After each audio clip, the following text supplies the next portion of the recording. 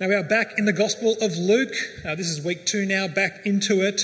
And you'll remember, if you know about Luke's Gospel, you'll remember Luke has done this careful research into the things concerning Jesus, and he's writing so that people might be certain about those things.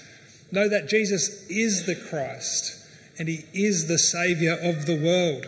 And so Luke so far has shown us who Jesus is. And then he shows us what it means to be his disciple and to follow him, and we've looked through that. And now in this series, we're looking at what does it take to enter the kingdom of God. Now that is a huge theme, that is massive, that is eternally important. And so you might be wondering why in the passage today, Jesus seems to be teaching good table manners. Do you wonder that?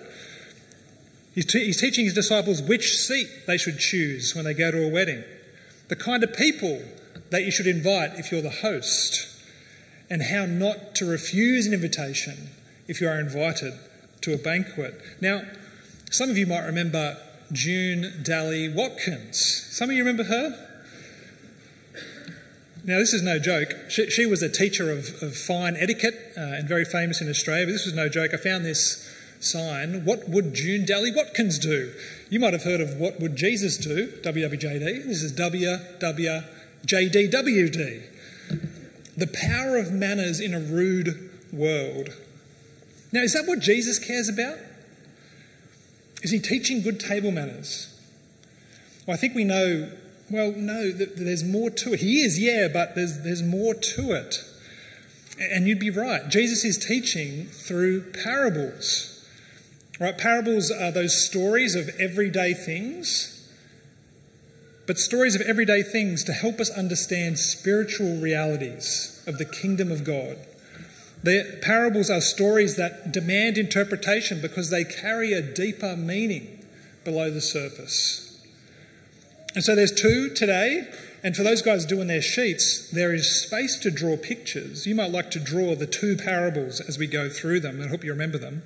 But there's 2 today for us, and there's 11 across this chunk of Luke that we're doing. So we should know, well, how do we interpret parables when we hear them? And so it's got 3 things for us. Firstly, when you're reading a parable, not every single detail means something else. Right, some of the details are just there to kind of highlight the main point. Right, so that's the first thing. Second thing is, you might have heard that a parable only has one main point. You might have heard that said. And sometimes that's true, but other times there's more than one main point. There might be 2 or 3 or 4. And the way we figure that out is by listening carefully to the details and looking at the characters and seeing what's happening. And then we can figure out what is this parable teaching us. And finally, thirdly, our hot tip for today is you need to pay careful attention to the beginning and the end of a parable. Beginning and end. Some people say that's the best way to read a book. You read the first chapter, read the last chapter, and then you know basically what's in the middle, so you don't have to read the rest of it. Beginning and end. It's true for parables. And so if we are people who are looking closely and listening carefully, we'll see that Jesus is teaching about something much more than good table manners. He's teaching his disciples how to be humble in a proud world and how to enter the kingdom of God. And that's something that we all need. So the first parable, introduced in verse 7. This is the beginning. Jesus is having dinner at the house of a prominent Pharisee, and he notices that as people are coming in, they're all taking the best seat available. This is like my kids when we get into the car. They all want to ride shotgun. They all want the seat near the window. They don't want to be stuck in the middle. So they elbow and shove to get in the good seats. And the reason that the people are doing this is because at this time in history, they didn't have social media to kind of display their social status to the world. They had dinners. They had these banquets. This was the public exhibition of their social status, how close they were sitting to the host. And so they're all trying to get as close as they can to the head of the table. But what Jesus sees here is he sees what's behind the behaviour. He sees the heart of those going for the high place. It's the heart of pride. And so in this first parable, Jesus is teaching to humble yourself for heavenly rewards. Humble yourself for heavenly rewards. So this first parable, the setting is a wedding feast. And this is not like weddings that you might go to where there's a table setting plan and your name card and you know exactly where to sit. No, this was you decide where to sit. And so Jesus firstly gives the what not to do if you go to this wedding. Verse 8, do not take the place of honour, for a person more distinguished than you may have been invited. If so, the host who invited both of you will come and say to you, give this person your seat. Then humiliated, you'll have to take the least important place. Yep, don't take the high place for yourself, because then this VIP might come in and you have to get up and do the walk of shame in front of everyone down to the lowest place. So don't do that. Instead, verse 10, here's what you should do. When you're invited, take the lowest place, so that when the host comes, he'll say to you, friend, move up to a better place. Then you'll be honoured in the presence of all the other guests. So it's the opposite. You'll do this walk of fame and glory to the high place in front of everyone. Right? It's the ultimate wedding party power move, isn't it? Take the low place, move to the high place. Now, is that what Jesus cares about? Does he want his disciples to get good seats at weddings? Is that his concern? Well, I think we know it couldn't be. There must be more to it, and that you'd be right. It's a parable. It's an everyday story with a spiritual reality, and so we get that in verse 11, the end. The end shows us that's what's going on. Jesus says, for all those who exalt themselves will be humbled, and those who humble themselves will be exalted. And so Jesus is pointing, out of this world to the day this world ends, and God comes in judgment. This is how God will act on the last day. God will humble the proud. Those who exalted themselves in this life will be humbled on that day. But those who humble themselves, the reverse will happen. They will be exalted. God will lift them up to eternal glory. So if you're listening to this parable, we should be asking, well, how do we be humble? How do we humble ourselves so we might be lifted up? Well, Jesus gives a concrete example to those at the party. In verse 12, he turns to the host of the party and he says to him, when you give a dinner, don't invite your rich neighbours because they'll pay you back in this life, and that's why you're doing it. Instead, invite the poor and the crippled and the lame and the blind and those who cannot repay you in this life. And you do that because you know that God promises to repay the humble in the next life. You will be repaid at the resurrection of the righteous. In other words, this is how you humble yourself now to be exalted by God in the end. You associate with the lowly of this world, the ones who don't get invited to parties, right? Because they're not rich or they're strong or they're powerful or they're popular or productive. The world just ignores them, but God loves them, and he wants his disciples to love them too.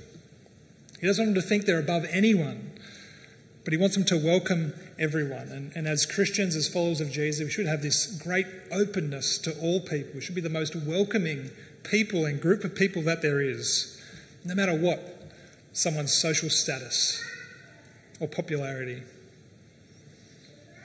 And the reason that Christians are doing that is not because they can give us something, we can gain something from them, but because God promises to give us something. And we hope to gain that. We hope to gain the resurrection to his kingdom. And it's not wrong for us to seek that gift from God. It's not wrong for us to seek the glory that he has promised us.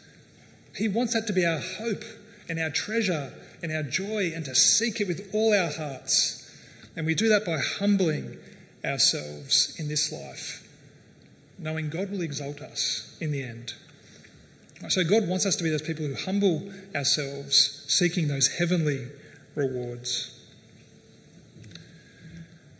And now the mention of this glorious resurrection and last day causes someone at the dinner to shout out in praise. Verse 15, blessed is the one who will eat at the feast in the kingdom of God. Because he recognises, Jesus is talking about the hope of Israel. He's talking about the promise that they had and this hope that the Messiah would come, conquer all their enemies, and in peace establish this kingdom and host this end-time feast and banquet of celebration.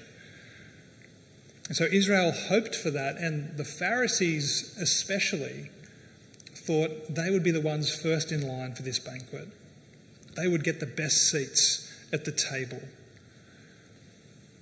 All right, and so Jesus knows their hearts, and so this second parable is a warning to those who think this way. And so Jesus' second parable is about not refusing God's invitation. And so this second parable, Jesus tells a story about a master preparing like a mega banquet and inviting many guests. It's a huge party. And when it's time for the banquet, he sends out his servant to go tell everyone it's ready, come now. But they all begin to make excuses.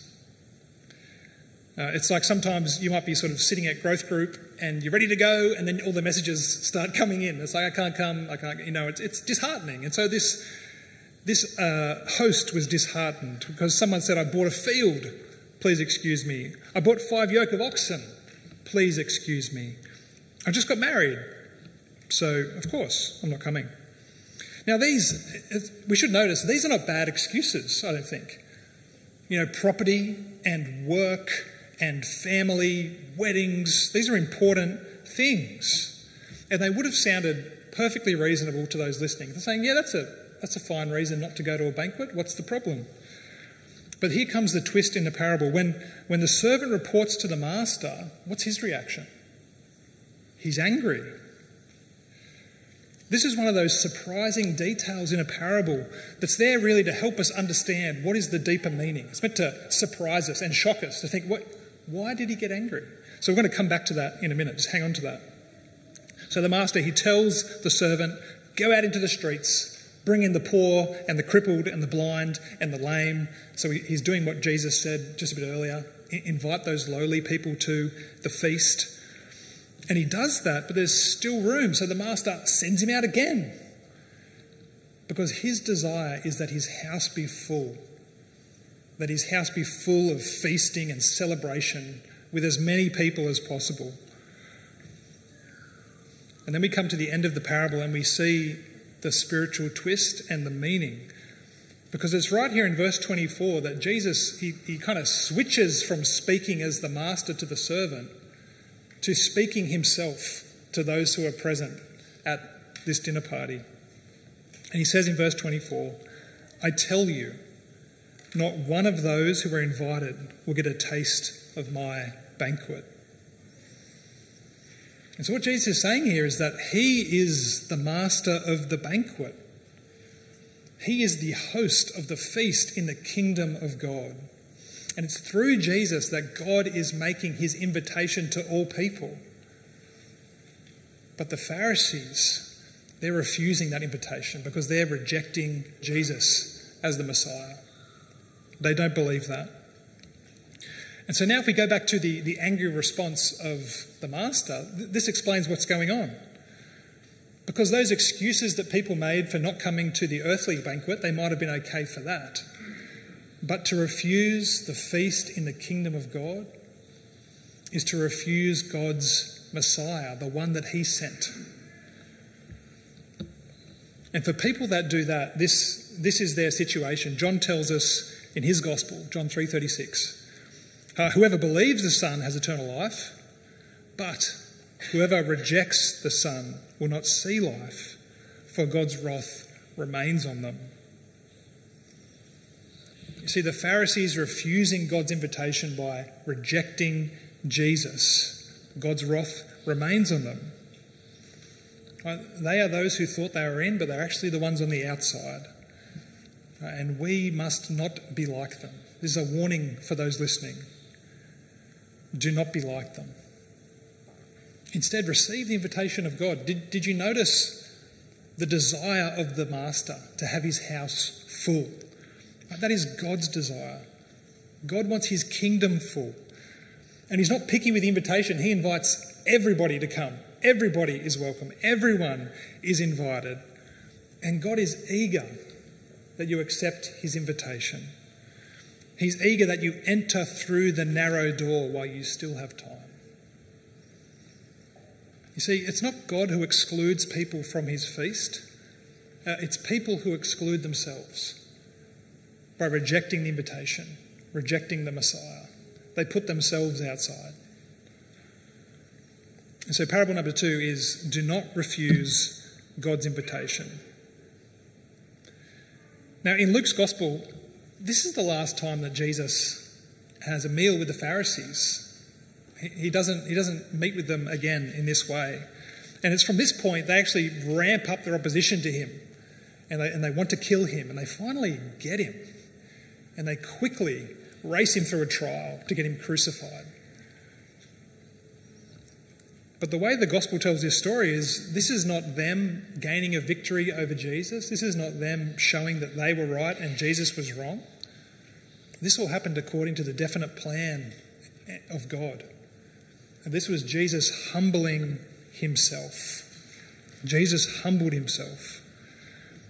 And this is what Paul teaches the Philippians in that passage that Roger read out for us, is that Jesus was God who was in the highest place, but he made himself nothing and took the nature of a servant and humbled himself to the lowest place, which was death upon a cross. But he didn't deserve to be there. He went there willingly, innocent, righteous, in obedience to the will of the Father. And for that reason, God exalted him to the highest place, with the name above every name. So Jesus is now the King of God's kingdom. He's ruling over everyone and everything and for all time. Now that's how Jesus humbled himself to be exalted. But when we talk about humbling ourselves, we're not talking about humbling ourselves to be exalted in the same way. When we talk about humbling ourselves, we're talking about humbling ourselves in two ways.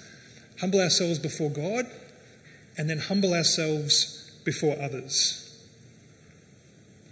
You see, we humble ourselves to accept God's invitation in the Lord Jesus Christ. We humble ourselves by admitting we're not worthy to be in his kingdom. Because we are actually those proud people. We are those who think we deserve a place at the table. We are far more proud than we think. It's in our pride, in our sin, that we do not deserve eternal life, but we deserve God's wrath against our sin. That's our place. But this is why Jesus came. Jesus came to take our place, to take our sin and to clothe us in his righteousness and his perfection so we can enter the kingdom of God and have a place there.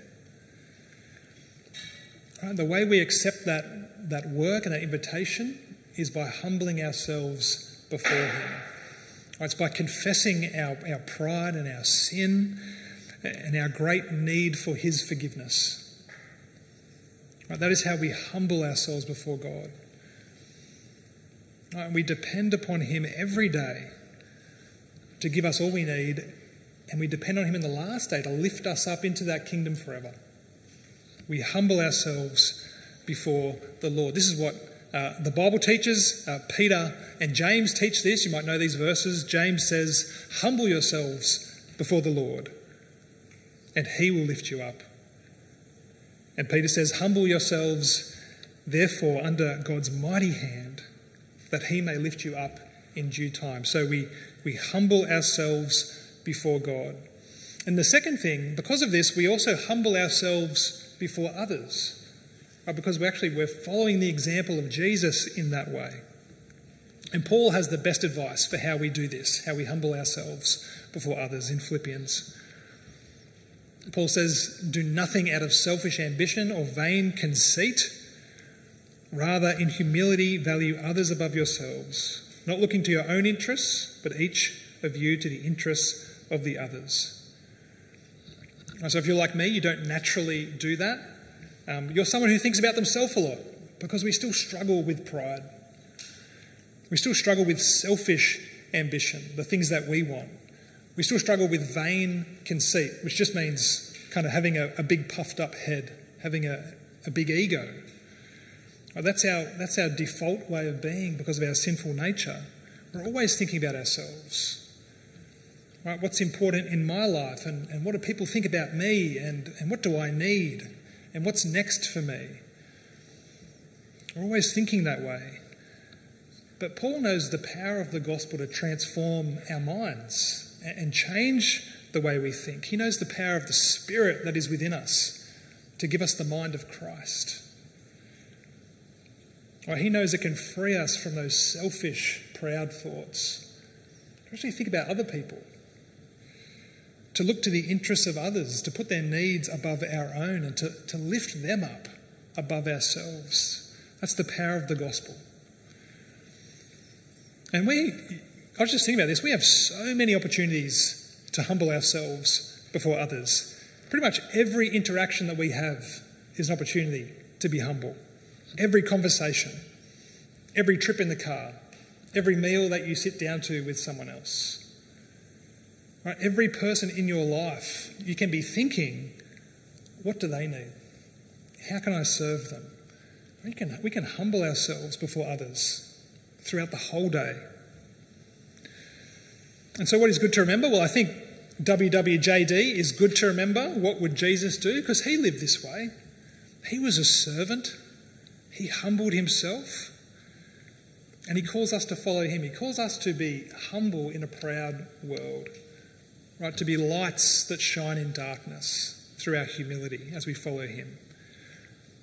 But more importantly, we should remember this one. Not as catchy. WHJD. What has Jesus done? Right? Because this comes first. Jesus humbled himself to death upon a cross. And it's because of that that we are saved. And it's because of that transforming work that we can be humble. That we can take the low place in this world. Because we know Jesus has gone before us. And that Jesus is there with us. And that if we do that, he promises that in the end, that he will lift us up to be with him forever. And so the way of humility is the way of life for a follower of the Lord Jesus Christ. It is a good way, and it is a way that ends in glory. So let us walk humbly with our Lord, and let's pray that he would do that work in us. Let's pray.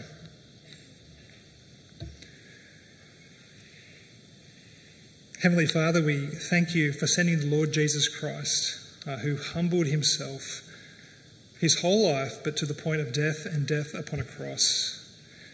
And we praise you, Lord Jesus, that you are risen and reigning and ruling forever as the King of God's kingdom.